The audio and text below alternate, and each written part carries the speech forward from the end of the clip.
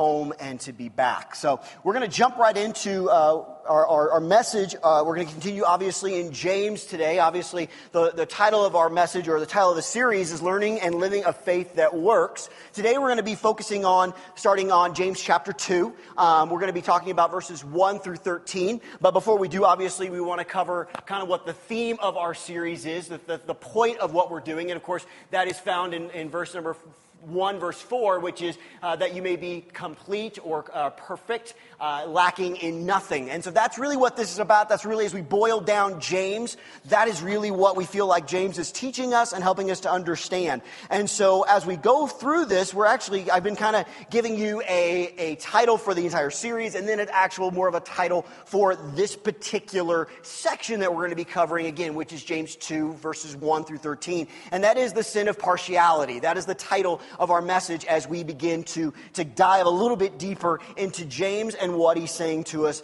today. But before we do that, let's pray. Father, we love you and we thank you. Father, we know that you've already spoken clearly. We know that, Father, you have now asked us to respond to that, and I pray that you would have us do that. But, Father, I also pray that, Father, you would use this word. That, Father, you would help me and that you would anoint me to share what you desire for me to share in this short amount of time that we have left. Father, we love you and we thank you. In Jesus' name, amen. We're going to kind of run through this, not quickly, but a little faster maybe than we would have before, which is fine. But we're going to start, obviously, with the first part of James chapter 2. We're going to look at verses 1 through 7. And basically, we're going to talk about rejecting partiality. Rejecting partiality. And so we start here with James chapter 2, verse number 1. It says, "My brothers, show no partiality as you hold the faith in our Lord Jesus Christ, the Lord of glory. For if a man wearing a gold ring and fine clothes comes into your assembly, and a poor man in shabby clothes also comes in, and if you pay attention to the one who wears the fine clothing and say, 'You sit here in the good place,' while you say to the poor man, 'You stand over there,' or 'Sit at my feet,' have you not then made distinctions among yourself and become judges with evil thoughts? Listen, my beloved brothers." And I remember John mentioning this last week. I love it as well when he brings this up. "Listen, my beloved brothers, my beloved. Has not God chosen those who are poor in the world to be rich in faith and heirs of his kingdom, which he has promised to those who love him? But you have dishonored the poor man. Are not the rich the ones who oppress you and the ones who drag you into court? Are they not the ones who blaspheme the honorable name by which you have been called?" So what we have here is this idea of partiality or bias or favoritism. And it's a very interesting concept because as James begins to share this, he begins to dive in a little bit deeper and he gives us this example of this situation. James doesn't just say, "Don't do this," he gives us an example. And as we look at this example, there's a couple things we need to notice here before we continue on. And the first thing is this: James here is not saying that we should not treat the rich man well. That's not the issue here. The issue here is that basically James, the way he's written this, is very interesting. James does not necessarily say that there's a rich man or a poor man. He basically describes what the person looks like. He talks about the poor person being in shabby clothing. He talks about the rich person being, and he names something specifically. He names a gold ring. Now, why does James do that? Why does he talk about that? Well, in Roman times, where James is used to that culture, and his readers are too, to have a ring, to have a gold ring was a symbol of wealth. There was actually stores in Rome that you could go to rent a ring for a special occasion. Isn't that great? It's like, now how many of you don't have to raise your hand, just answer honestly, because this kind of shows weirdness in my opinion. How many of you have ever been to a class reunion? Oh yes, class reunions. Listen, I would rather have my head stapled to the floor than to go to a class reunion. That's just not me. Now, if you enjoy that, that's awesome. That's great. But one of the things you always hear about class reunions or whatever is I got to show everybody how successful I am. I got to go rent the nice car, or I got to dress up nice, or whatever. This is kind of the same idea. Like, people would literally go and rent rings and be like, "So, I'm doing pretty well. Got a ring. How much you rent that for?" No, this is mine, No. This was a symbol. And so James here is talking about that. He mentions this ring. He's saying this person has wealth. Well, so what's the problem here? The problem is they're seeing the outside and not the inside. And see, God is very much against that. As we look in Acts, we see something very interesting here. In Acts 10, this is the story where Peter is God is helping Peter understand a little bit of what God is doing now. And basically he says in verse number 10, or chapter 10, 34 and 35, it says, so Peter opened his mouth and said, truly I understand that God shows no partiality. But in every nation, anyone who fears him and does what is right is acceptable to him. This is obviously the story where Peter, the sheet comes down from heaven, and God says, take and eat. And Peter in this moment is beginning to understand that no longer, and not even before, does God show this. Now, if God isn't showing partiality, neither should we. And so James is giving this example. Now here's the thing. I understand, as I was reading this and I was looking at this, I think it's very easy to go, is this really that big of a deal? I mean, is it really that big of a deal? Well, I think it is. And I think it is for a couple reasons. And the first is we have to understand a couple things. Number one, to show partiality shows that we care more for the outward appearance than we do to look upon the heart. Look at 1 Samuel 16:7. This is the story where basically Samuel has gone and he is trying to anoint the new king of Israel. Saul has been rejected. He's at Jesse's house. And basically, Jesse brings out his sons, and they all look great. And Samuel keeps thinking, it's got to be this one, it's got to be this one, it's got to be this one, because the way they look. And God responds to Samuel in this way. He says, but the Lord said to Samuel, don't look on his appearance or the height of his stature, because I have rejected him. For the Lord sees not as man sees. Man looks on the outward appearance, but the Lord looks on the heart. Can I ask you just a simple question? Kind of a probing question. Do you judge a book by its cover? Seriously. Do you judge a book by its cover? Because I'll just be honest, I do. I do.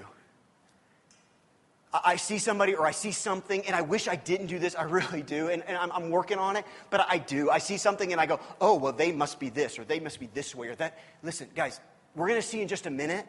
That's not just wrong. That's just not good. That's a sin. Okay? That's a sin. It's not well, maybe we shouldn't do that. That's a sin. And so when we look at that, we judge by the outward. God doesn't do that. Isn't that wonderful?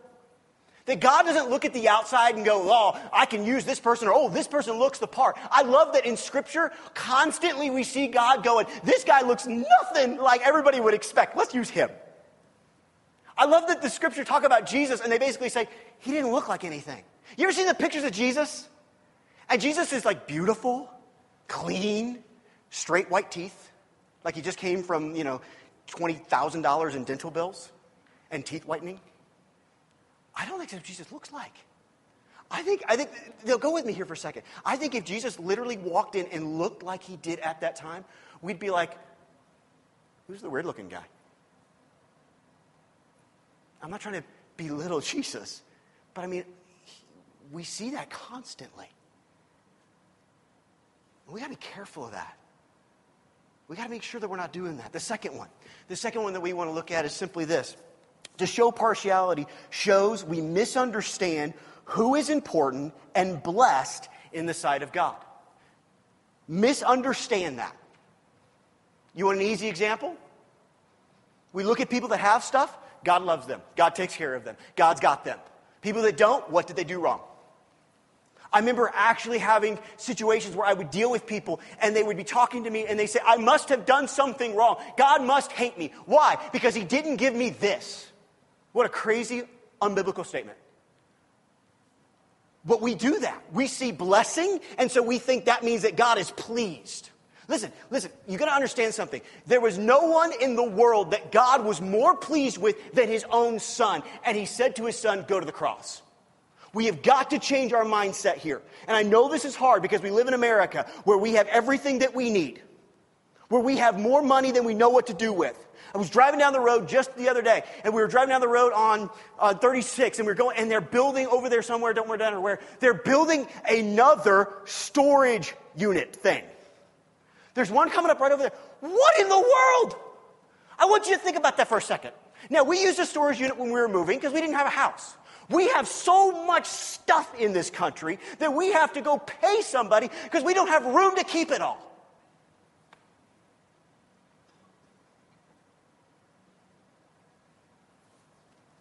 And we talk about it and we go, oh, America's blessed. But let's just be honest with you. Can we just be honest, please?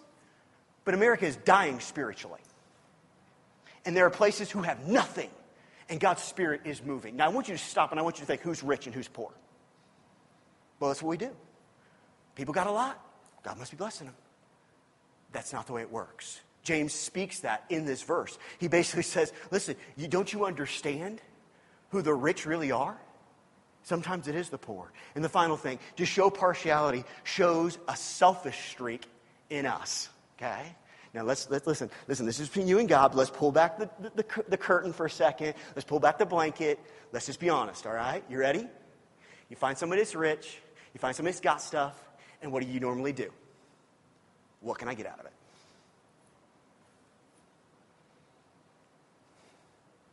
You want to talk about pastors? Let's talk about pastors. You ready? I'm one of those, so we'll talk about them. Somebody walks into our church. They look like they got money. And boy, we spend a lot of time focusing on them because you know what? That's a lot of tithe money. That's a lot of tithe money. Somebody comes in. Maybe the car isn't quite as nice. Maybe the clothes aren't quite as nice.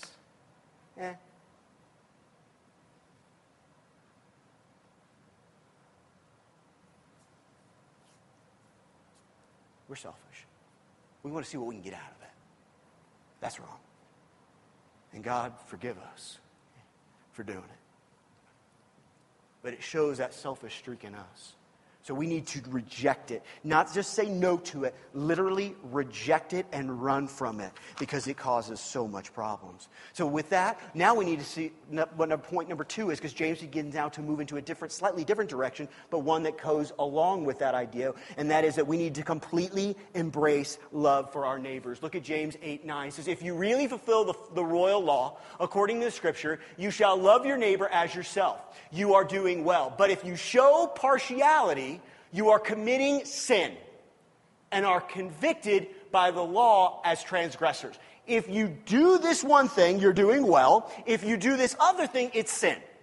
It's very simple. It's very easy to understand. But we've got to be able to do that. Let's look at Leviticus 19:18, because we talked about this when we did our series on being a neighbor. And that says this, if you should not take vengeance or bear a grudge against the sons of your own people, but you shall love your neighbor as yourself. I am the Lord. We have to understand here, because what's happening is James is real smart, which I love this. James is already beginning to answer the questions or the response of his readers. And so they're thinking, oh, well, aren't I loving my neighbor? I'm loving the rich man. Again, the problem here is not the way he's treating the rich man. The problem is they're treating the rich man one way and the poor man another way. And James here is saying, listen, if you're going to fulfill the royal law, then you love your neighbor.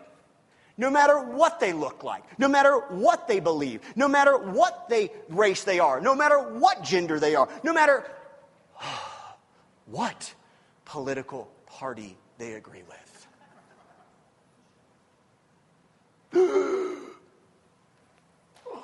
Yeah. Now look, you have your political opinions, great, that's fine. But never let it keep you from loving. Don't let anything keep you from loving. You say, but do you know what those kids did to my yard? Yeah, I probably do, because I probably did it to someone else's yard when I was their age. And God still commands you to love. Completely. Embrace it. If you're committing the sin of partiality, it's because you are looking at the outward appearance or even the actions that they're doing, and you're disagreeing, and you're saying basically, they do not qualify for me to love them because they are this. Boy, that doesn't sound at all like the church today, does it?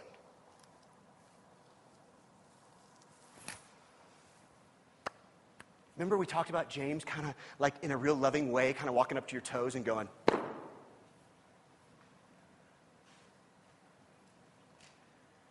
it hurts a little bit. But that's okay. Because remember, my beloved. Remember my beloved. But listen, to love your neighbor is to love them no matter who they are. Not just the ones that live next to you, but all people in all situations, in all circumstance, whether they have influence or not, whether they have a nice appearance or not, no matter their position or their wealth or lack thereof, no matter what it is, we love them completely. If we don't, it's sin. Because we're showing a bias against them, which is not how God sees us or people. We have to understand that. Number 3, we have to now also reject selective obedience. We have to reject selective obedience. Look at James 2:10-13. He says, "For whoever keeps the whole law, but fails in one point, has become guilty of all of it. For he who said, 'Do not commit adultery,' also said, 'Do not murder.' If you do not commit adultery, but you do murder, you have become a transgressor of the law." Verse number 12. Oh, I didn't put verse number 12 on there. That's my fault. Okay. You did great, Nathan. That was my fault. Let's talk about that for a second. Here, wait a minute. I got it right here. Sometimes I get too dependent on the thing as well. No, that was my fault. I put the wrong. Linda, that was my fault. I gave the wrong verse. I went a little too far. But in this, we have to understand a couple things, okay? You've kind of heard me talk about this before, and I got a little bit more information on it. But I want, Nathan, if you want to put that picture up now. I actually wanted to show you a picture. This is one of Thomas Jefferson's Bibles. Okay? We've talked about this before, and I kind of wrote some things down so I wouldn't mess it up and make sure I was historically correct. But basically what happened was Thomas Jefferson took several Bibles. Now, he did not do this to distribute or to share. This was for his own personal study and personal thing. But basically, he took his Bibles, and he had several, and he went through, and as you see here, he cut out stuff. He took glue and a knife, and he basically cut out Scripture, and basically he put it all together, and he put it into a volume that basically he called The Life and Morals of Jesus of Nazareth. And basically what he did, he took Matthew, Mark, Luke, and John, and he took them and he cut out sections that he wanted in his Bible, and he put them in chronological order, but he left out some specific things on purpose. He specifically left out any miracles that Jesus performed. He specifically left out the resurrection. He completely removed anything that described Jesus as the Son of God. And he put these all things together, and then he had his little volume. And he literally, as you can see, cut things out. Now, the stuff he cut out, that was in his world, the good stuff. And the rest he left.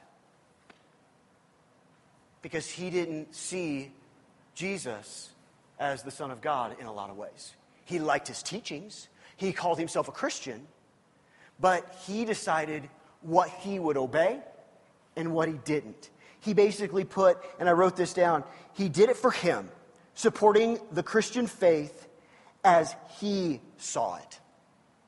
And we look at this, and let's be honest, how could he do that? How could he? Oh, that's just horrible. Oh, Thomas Jefferson. Oh, I'll never, ever, ever use a nickel again. But before we get real high and mighty, can we just kind of be honest with ourselves? We kind of do that quite a bit too. Now, hopefully we're not taking our pocket knives out or our X-Acto knives, and we're not making our own little Bible, but we kind of tend to choose our things too.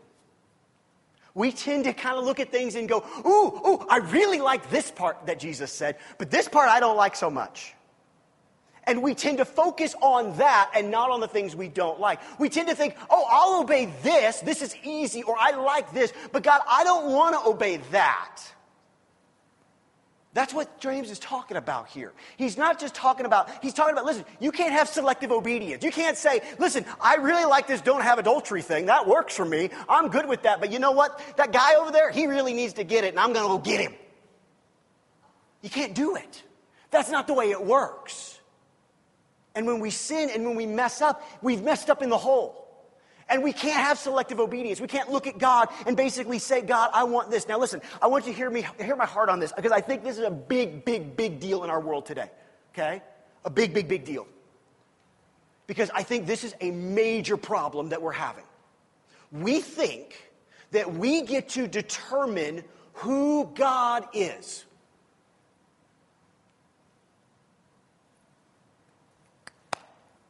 Why is that dangerous? We tend to basically look at it and go, God, I really, really love your grace and mercy. But this judgment stuff, I don't like so much. I don't want, I've literally heard people say, that's not my Jesus. And I look at them with love, as sweet as I can say, and say, you don't get to make that call. Listen, we take Jesus in all. Do we always understand everything that Jesus has done? We don't.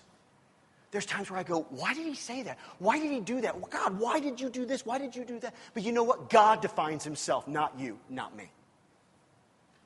And God has given us ample illustration of who he is and what he is in his word.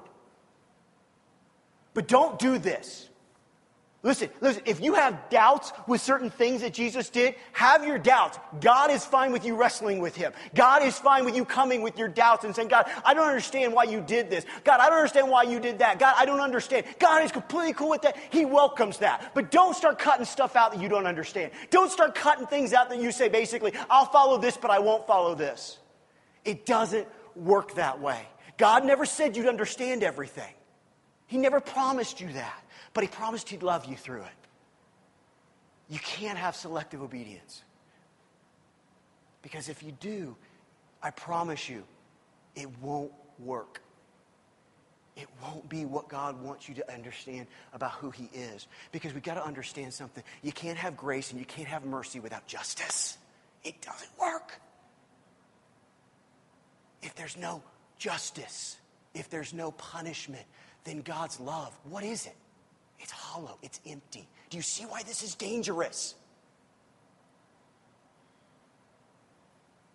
And we've seen this trend in the church just be rampant recently, where people have said basically, I don't like this part of God. And because of that, they've said, the Bible doesn't say that. Or they've taken the Bible out of context to prove a point. And I'm sorry, but it's brought a lot of people into a place that they don't need to be at. And I'm not trying to be judgmental here, because I look at it and I go, oh Lord, please help me to look at the word and understand it the right way, because I don't want to say something that's not of you. But we take Jesus in all forms, because Jesus is love, and he is grace, and he is goodness. But there's more. And James begins to share it as we move into the last point. So we've rejected partiality. We've embraced love. We've rejected selective obedience. And the final thing that we need to embrace is we need to embrace action and mercy. Action and mercy. James 2:12 through 13. It says, so speak and act as those who are to be judged under the law of liberty. For judgment is without mercy to one who has shown no mercy. Mercy triumphs over judgment. We need to look at this verse for a second and look at the first thing. Number one, in verse number 12, we have to see a couple of things that you need to look at. Now, if you have a Bible, if you actually have one of those that's paper, you can underline it if you want. If you got yours on your phone or whatever, there's usually a way to highlight. Highlight for me 2 words, please. Highlight speak and act. Speak and act. Because these are very important to James's book. He doesn't just say, be this. He says to speak it and to act it. We are to speak and act these things out. It is not enough to understand. It has to be action and it has to be spoken. There has to be more. Listen, if you know these things mentally, but they never penetrate your heart and it never causes your life to be any different, what have you gained? We're going to see in a little while that James continues on this theme. And he basically says, faith without works is dead. So I have a simple question. What in your life are you acting out? And what are you speaking out that shows mercy? That shows love? That shows a desire to make a difference in someone's life? These are simple questions. These are things that we should be able to look at and hopefully be able to speak out quickly that this is the situation. This is what we're doing. And if we're not, okay, we need to ask God for forgiveness and make some changes in our lives. But the idea here is to speak and act. There's got to be action. There's got to be movement. And now, why? Why does there have to be this? Why? He continues, because we're going to be judged. We're going to be judged. Look at 2 Corinthians 5. This is what Paul says. For we must all appear before the judgment seat of Christ. Now, I want to stop here and let's clarify a term so we all understand, okay? The term here is the word all. A-L-L. Definition. Everybody. That was deep. Glad you were seated. Everybody good. Everyone is going to do that. I've met some Christians and we talk, oh, well, I won't be judged. Oh, yes, you will. Now, you're not going to be judged like an unbeliever will be judged, but you will stand before God. You will stand before Jesus. It says, for we must all appear before the judgment seat of Christ. No, why? Why are we doing this? So that each one may receive what is due for what he has done in the body, whether good or evil. This judgment is not a situation where God opens up the book of life and says, is your name written here? This is a judgment where basically Jesus is going to look at what you have done. You're saved, you're in heaven, everything's good, but you still have to stand before Jesus to give an account of your life. We see this in parables that Jesus taught. We see this in Revelation. We see this here. We see this concept that we are going to stand before Christ one day and give an account for what we have done. And so James here is not trying to be scary. I remember when I was a kid, judgment was such a scary thing. It was judgment. And usually, the guy had on a three-piece suit and it sounded like he was always clearing his throat when he spoke. And I remember being scared to death of God's judgment. Here's the thing you need to understand. That's a beautiful thing. Look. We're going to stand before God, and we're going to receive what is due, whether good or evil. Now listen, if you have not done the things that God's asked you to do, I can understand that may not be something pleasant for you. I'm doing my best, and I fail a lot, but I'm doing my best so that when I stand before Jesus, Jesus goes, hey man, you did pretty good.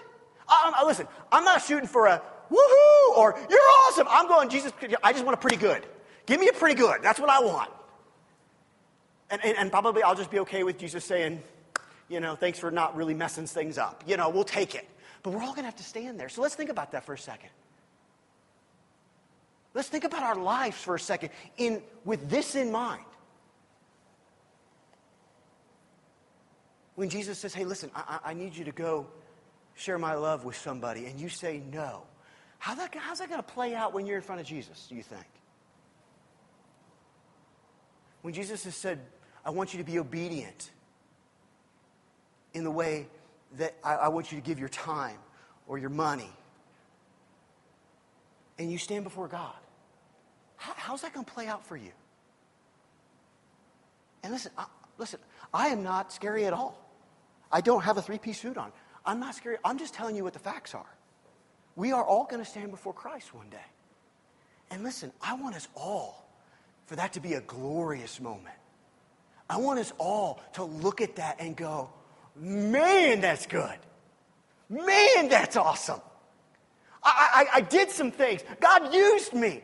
And God rewards us for those things. I don't want that to be a situation where Jesus looks at us and goes, really? Really? We talked about this earlier. You lived in the richest country in the history of the world, and you didn't tithe?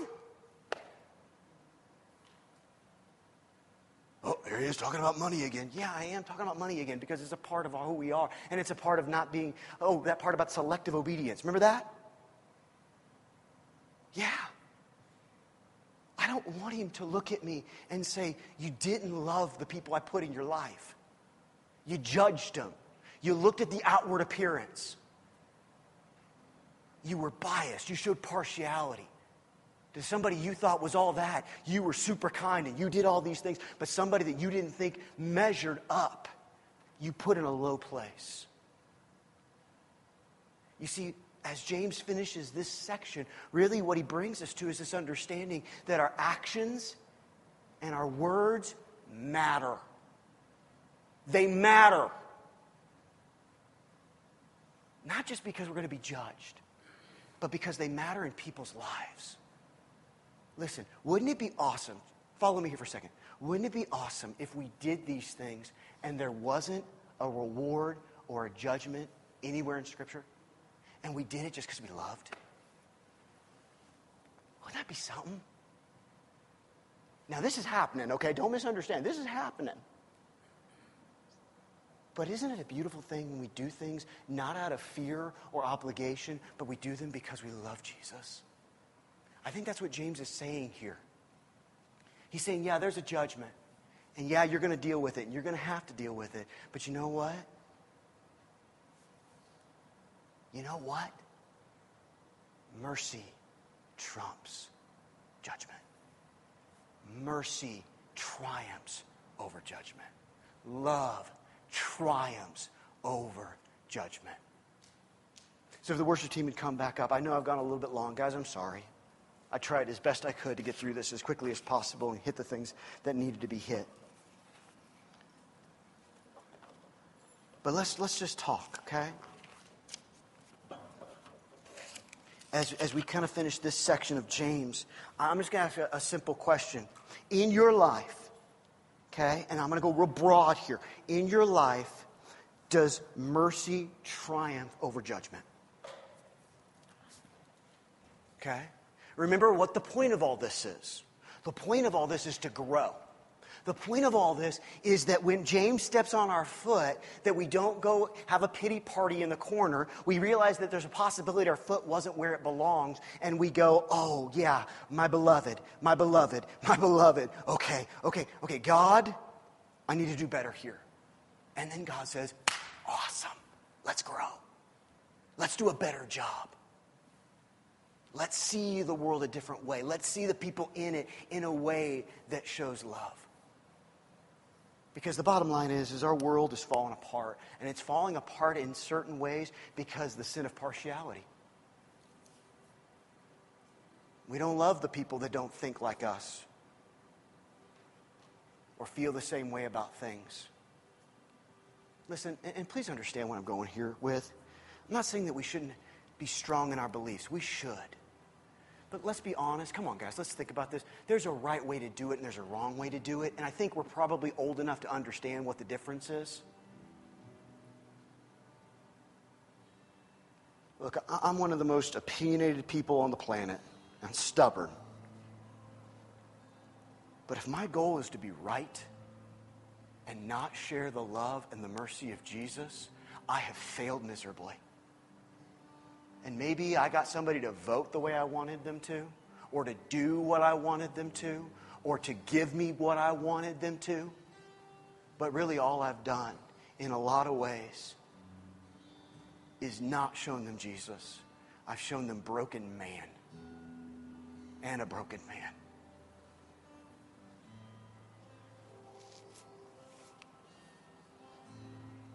As a pastor, I've had people come up to me and they've said,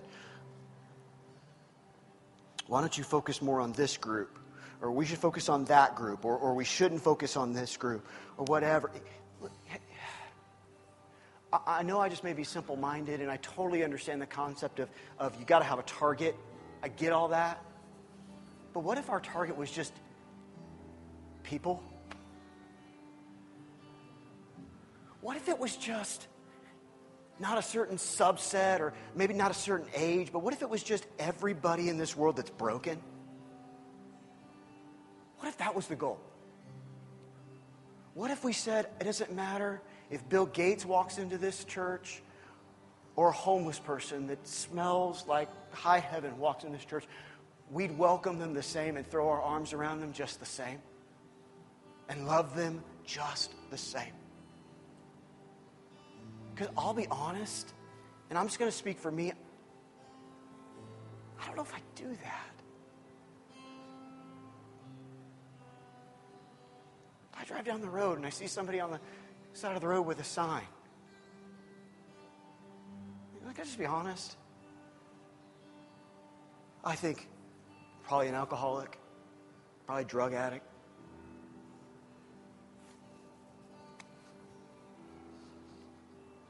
Guys, I'm sorry. I'm sorry that I've committed this sin a lot. You see, sometimes we talk about getting our feet stepped on. Mine are pretty sore too. But it's one thing to acknowledge it. It's another thing to let God's Spirit come and change us. And that's what James is wanting to do. He's wanting to make sure we see these things so that we can let God change us, make a difference in us. And that's what he wants to do. But the thing is, we've got to let him. And I really believe the first step in that is realizing that maybe we're not as holy as we think we are. Maybe we're not as smart as we think we are. And maybe we got to come to a place where we go, you know what? I'm a pretty broken person that, yeah, God's putting back together, but he's not finished with yet. And let him do in our hearts something special and deep. Because I truly believe God wants to use this church in a powerful way.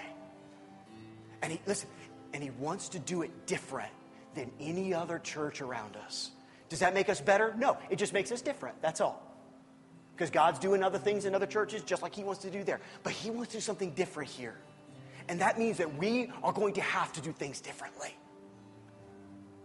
And let God change us in a powerful way. So we're going to pray and then, oh my goodness, I'm sorry.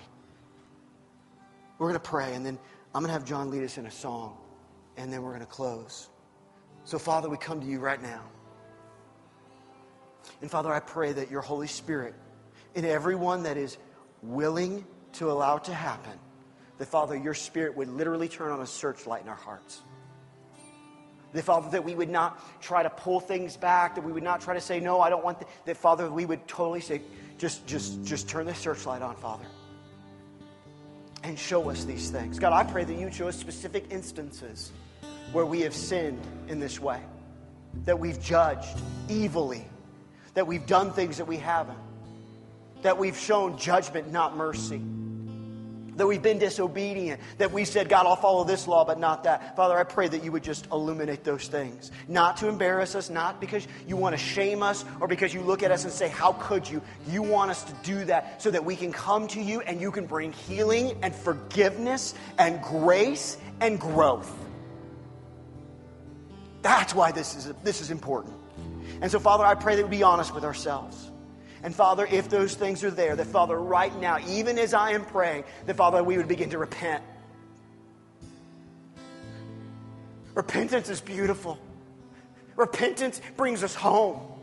Repentance is not a bad thing. Repentance is understanding who we are, who you are, and what you want to do in us. It is a celebration of love and mercy and grace because you are faithful to forgive us of our sins. There's nothing that we won't bring to you that you won't say, nope, sorry, too bad. No, you screwed up too much. You'll forgive us and love us and open your arms to us and welcome us home. And so, Father, right now, in front of all these people, because if I won't do it, and if I can't lead them, then God, what am I doing? Father, I right now repent for judging. Father, right now I repent for the sin of partiality in my own life. Father, I pray that you would forgive me and help me. Father, I pray that you would bring me to a deeper place in you. That, Father, I wouldn't look at the outward appearance, I'd look at the heart. That I would love all people, not just the ones that look like me or believe like me, but every person, because you love every person, because you show no partiality. And that in that and through that, not only would I grow, but that people would sit and feel your love for them. That we would truly follow that royal command that says, love your neighbor as yourself. Because quite honestly, if you're sitting with partiality, you can't love your neighbor. They're mutually exclusive. It doesn't work. And so, Father, right now, I pray that we would we run to you, God. Help us, change us, make us more like you. You're good, and we love you so much. Let's all stand. The worship team is going to come and lead us in a closing song.